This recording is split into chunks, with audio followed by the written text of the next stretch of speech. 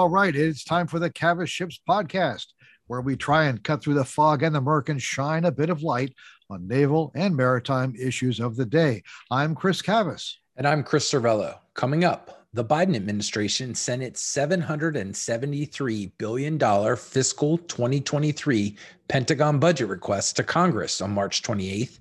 And the best thing to say about it is few people are happy with it. We'll peel out some of the details of a Navy budget that seems to have enough to offend everyone. But first, a quick roundup of naval news around the world. A Navy E-2D Advanced Hawkeye command and control aircraft crashed on the evening of March 30th just off Chincoteague Island, Virginia. One crew member was killed in the crash and two others injured. The aircraft was from the Greyhawks of Airborne Command and Control Squadron 120, the fleet replacement squadron for Hawkeyes. The crashed plane was partially submerged in the marsh and will be recovered, the Navy said. The Pentagon announced March 31st that the deployment of the aircraft carrier USS Harry S. Truman has been extended as, quote, a hedge against Russian aggression in Europe, unquote. Truman deployed from Norfolk on December 1st with carrier Air Wing 1. The U.S. has kept Truman in the Mediterranean due to the Russian invasion of Ukraine, scrapping plans for the ship to take part in NATO exercises off northern Norway and to operate in the Middle East. Sources told USNI News the ship might be operating in the Mediterranean until August, about the time the next carrier strike group deploys, led by the USS George H.W. Bush. And on March 28th, the Pentagon revealed that 6 EA-18G Growler electronic aircraft from the Garudas of Electronic Attack Squadron 134 were deploying to Germany to, quote, enhance NATO's collective defense posture and further increase air integration capabilities with our allied and partner nations. The Garudas are an expeditionary electronic warfare squadron that does not normally deploy aboard aircraft carriers. In new ship news, the future USS Jack H. Lucas DDG-125, the first Flight 3 Arleigh Burke class destroyer, was christened March 26 in a ceremony at Ingalls Shipbuilding in Pascagoula, Mississippi. Initial builder trials for the destroyer are set to begin towards the end of this year. A commissioning ceremony was held April 2nd for the submarine USS Delaware, SSN 791, in Wilmington, Delaware. The ship was administratively commissioned at sea on April 4th, 2020, the first U.S. submarine to be commissioned while submerged, but the ceremony was put off until now due to the pandemic. And on March 31st, Navy Secretary Del Toro announced that one of the new John Lewis-class fleet oilers would carry the name of the late Supreme Court Associate Justice Ruth Bader Ginsburg. And in old ship news, the World War II-era Gearing-class destroyer Orlik, DD-886, arrived at her new home of Jacksonville, Florida, after being towed from Port Arthur, Texas. Restored, repaired, repainted, and resplendent, the Orlik will be part of a new waterfront display in the heart of the first city on the St. Johns River. And that's a look at just some of this week's naval news. Moving to our discussion topic.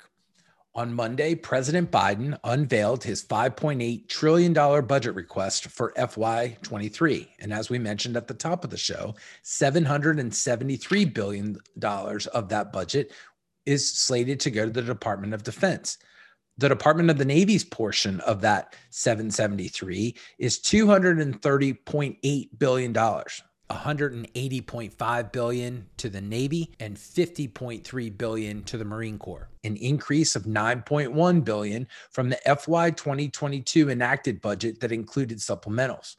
According to the Navy, the budget prioritizes Columbia-class construction and balances readiness, capability, and capacity across the near term and future. It continues investments in more lethal networked capabilities and concepts integrated with the Joint Force. It funds critical warfighter training and education to grow talent, build resilience, and ensure an environment of accountability.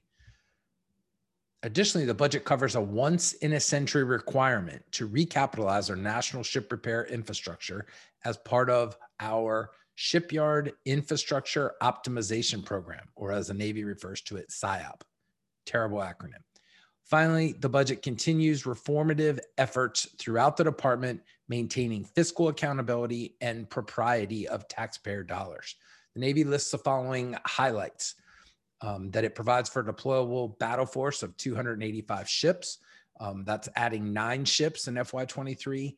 It adds 96 fixed-wing rotary and unmanned aircraft, improves readiness funding over last year's FY 2022 budget, funds a 4.6% pay increase for both military and civilian personnel.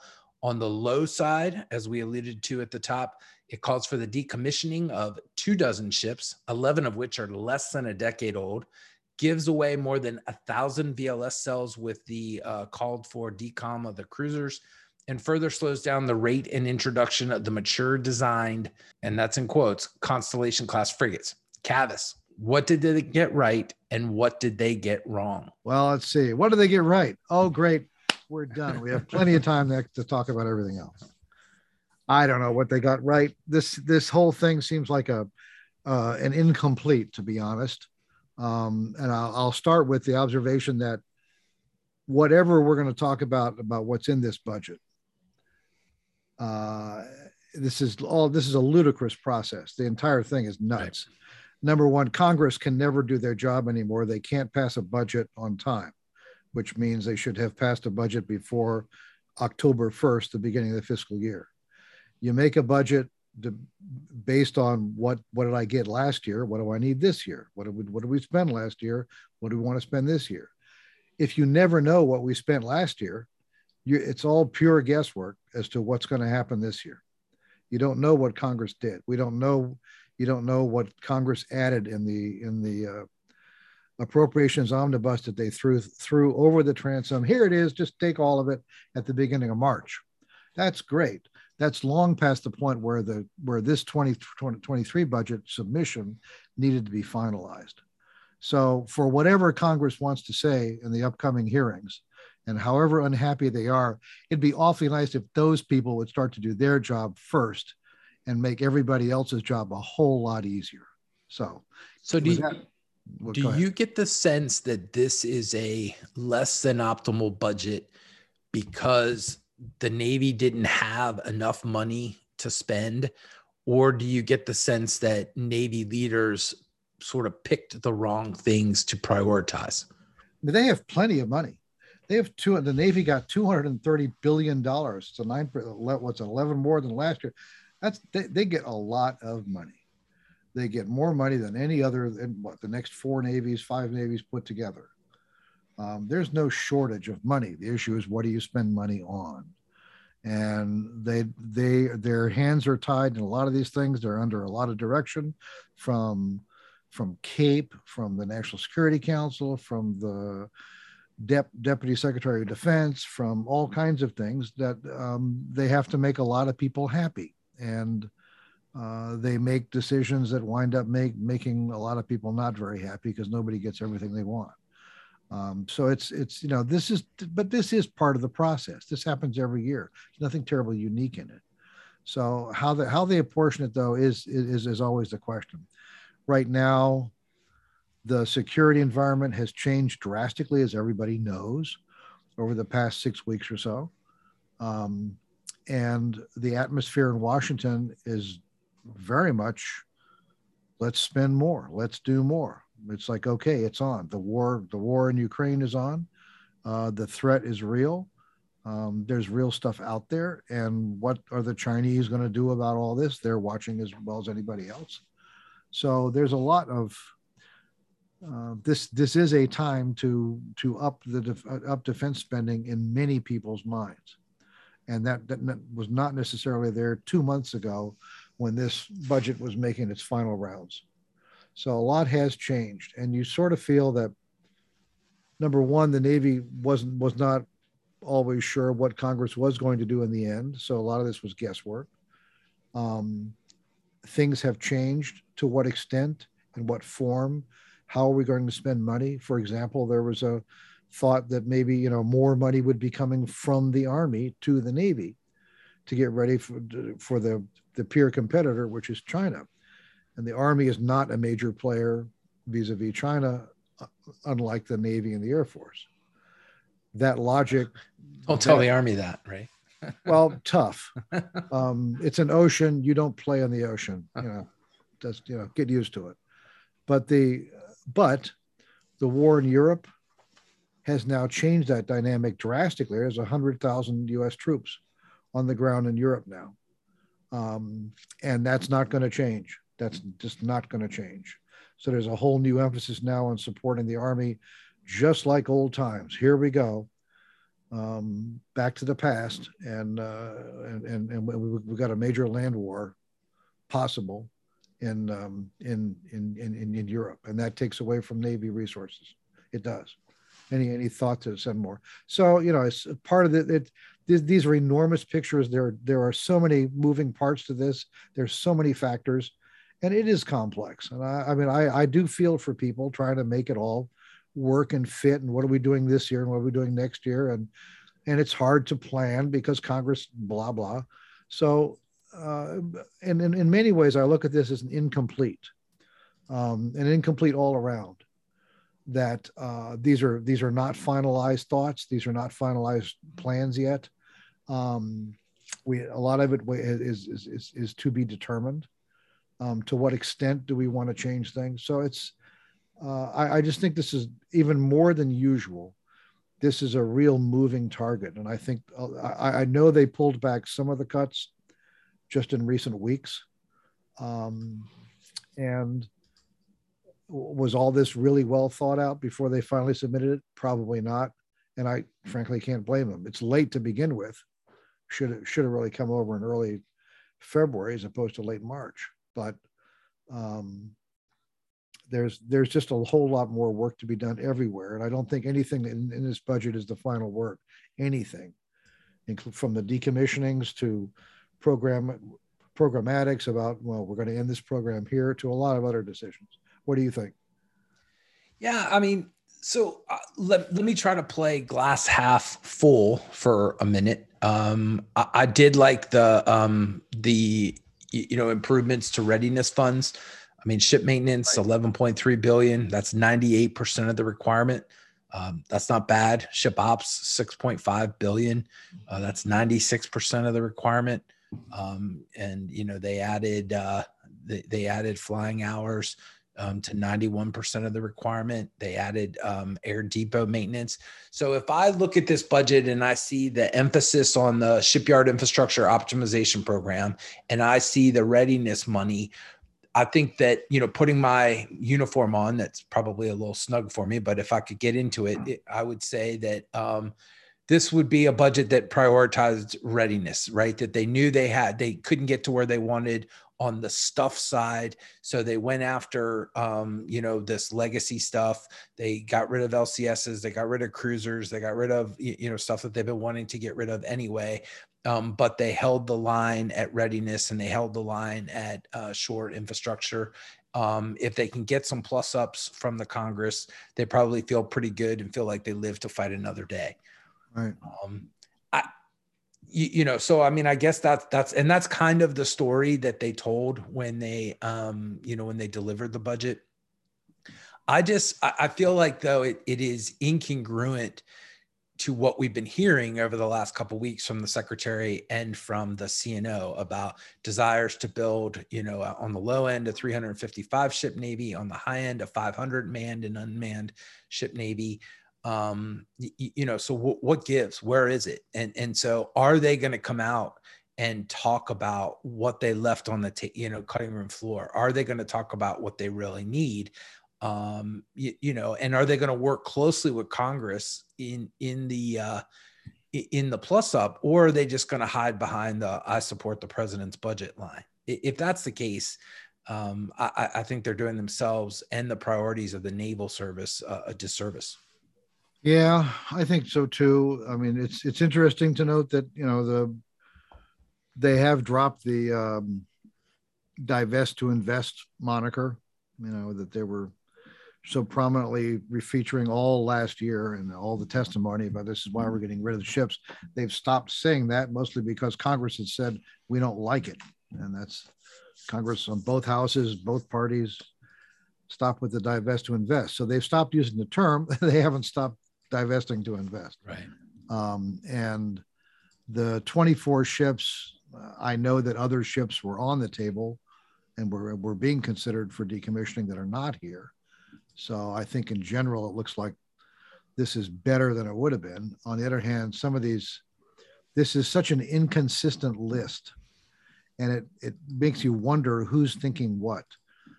You do have these littoral combat ships, 9 Freedom class, all the Freedom class littoral combat ships that are in service right now, they want to decommission.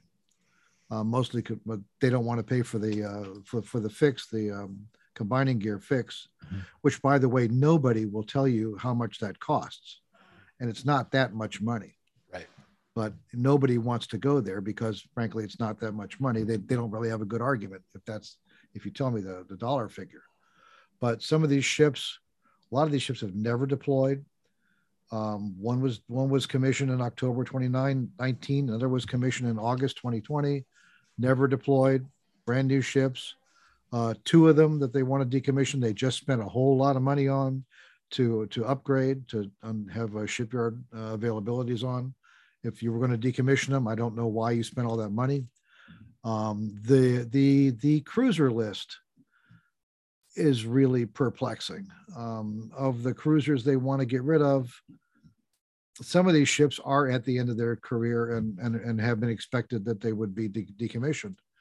The Vicksburg CG-69 has been out of service for many years, has not deployed. The Navy parked it, and they have spent almost $200 million on that cruiser simply since 2019 to refurbish her and put her back together. And it's supposed to be completed this year. You spent $200 million on that ship, and now you want to throw it away without getting a single deployment about it. Well, please tell me about responsibility and being a good steward of the taxpayers' money when you do that. There's an amphibious ship, the Tortuga, LSD-46, has not deployed for years, but has been parked. They have spent almost $200 million in the past few years to refurbish that ship, put her back in shape, and get her ready to deploy. She's almost finished, and now they want to throw that away. That's $400 million you just pissed into the air on 2 ships that, oh, never mind, we're done because we want to save money. Seriously? Give me a break. I mean, I'm sorry. So, you make this argument, but actions speak a lot louder than words. That was an awful lot of money that you just spent to get zip, zilch, nada, squat for. Sorry, folks. That's just 2 ships of all those things. Some of them, sure, it's time to get rid of them. The 2 submarines, they have reached the end of their life. There's 2 oilers coming out. That's okay. There's 2 oilers new oilers going to be delivered this year. The 2 base ships, they don't really use as that's a concept didn't work out too well. Okay, I can see that. But unused miles on a lot of LCS hulls that you can't come up with anything else to do with. You can't adapt your thinking to find anything else to do with those. And these 2 ships, Vicksburg and Tortuga, seriously. So I can't help but shake my head at that. I told you during the week, very interested in diving into the unfunded list. I had heard that it was out there, and I saw that Sam Legrone wrote on it, but didn't get a chance to really go line by line. There are no ships, and they didn't ask to buy back any ships. They asked for 6 more F-35 Charlies, the carrier variant of the Joint Strike Fighter. Right. Well, they're going to get ships back. I mean, I don't think there's any doubt that they're going to get probably all the LCS and maybe some of the cruisers back from Congress. I mean, unless they really make a compelling argument for why it doesn't make sense. And it's gonna put Navy leadership in a very tough position, as they have to, on one side of their mouth, argue for why they need 355 ships, and then why they're cutting 24 of those would be 355. It's darned perplexing. It really is. But they are buying more weapons. They need more missiles. Then they could use more missiles. Right now, I think, one of the lessons for any conflict, and people who do this stuff for a living know this very well, is that you use up ordnance far, far, far faster than anybody really plans for it. And, start to buy as many SM-6 missiles as you can right now. Buy as many long-range anti-ship missiles as you can. Buy more ordnance now, because you will, if the need comes, you'll use it a whole lot faster. It takes than you planned. It takes 3 years to build an SM-6 missile. From the time you want to begin to start ordering all the components that are going into it to the point where you assemble it, and then the point where you deliver an all-up round. 3 years. Even at high rate production, that could be compressed to maybe 18 months, I'm told. So it simply takes time, and you can't buy that time when you need it. So weapons are incredibly important. Doesn't get the headlines that ships and aircraft do, but that is really key stuff. Well, we'll see. I mean, there's an opportunity this coming week to talk about it, and hopefully they'll answer some questions as we head into Sea Airspace. And then when they go over to the Hill, first volley will be at Secretary Austin and the chairman when they go over next week. Right. And then, later in April and May, the Navy leaders will go over and face a very angry and confused House and Senate Armed Services Committee. They will be. They will be angry. All right. I think that's enough budget stuff for now. What do you think? Now hear this. Uh-oh. Now hear this. That's right. It's time for Squawk Box. And Mr. Cervello has a little bit of thinking on the need for high-level, straight talk. In a 7-tweet thread, Congresswoman Elaine Luria blasted the Navy's budget request and its leadership this week, saying the request sucks, that it ignored the advice of Admirals Davidson and Aquilino, was misaligned with its own call for a 500-ship manned and unmanned fleet, and that the Navy has no strategy. It's hard to argue with the gentle lady from Norfolk, herself a retired naval officer. At a time when strike group deployments are being extended, when entire ship classes are being decommissioned, when shipyards desperately need improved infrastructure and the service readily accepts new ships that are over budget and behind schedule, the Navy needs to use next week's Sea, Air, and Space Conference and the upcoming budget hearings to convince members of Congress and the American people that it has a plan. Navy Secretary Del Toro and CNO Admiral Gilday have to do better in linking their decisions to an understandable strategy, defending the basic principles they believe in.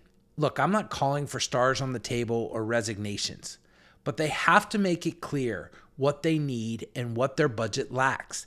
The two have to deliver a clear message to Congress as it deliberates on next year's budget.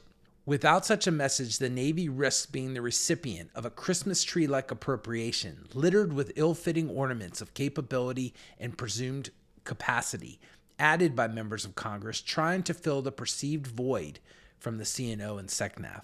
They have to get their story straight. They need to communicate clearly, and they must do it quickly. All right. Well, and that's just to start with, really. Thanks, Chris. Appreciate it. Well, folks, that does it for this week. Our show coverage of Sea Airspace is sponsored by Huntington Ingalls Industries. And as always, our thanks go out to Vago Muradian and the Defense and Aerospace Group for their support. Be sure to follow us at Cavis Ships on Twitter. And remember, this podcast is available on iTunes, Google Play, iHeartRadio, SoundCloud, and Spotify. I'm Chris Cervello. And I'm Chris Cavis. Thanks for listening. Bye-bye.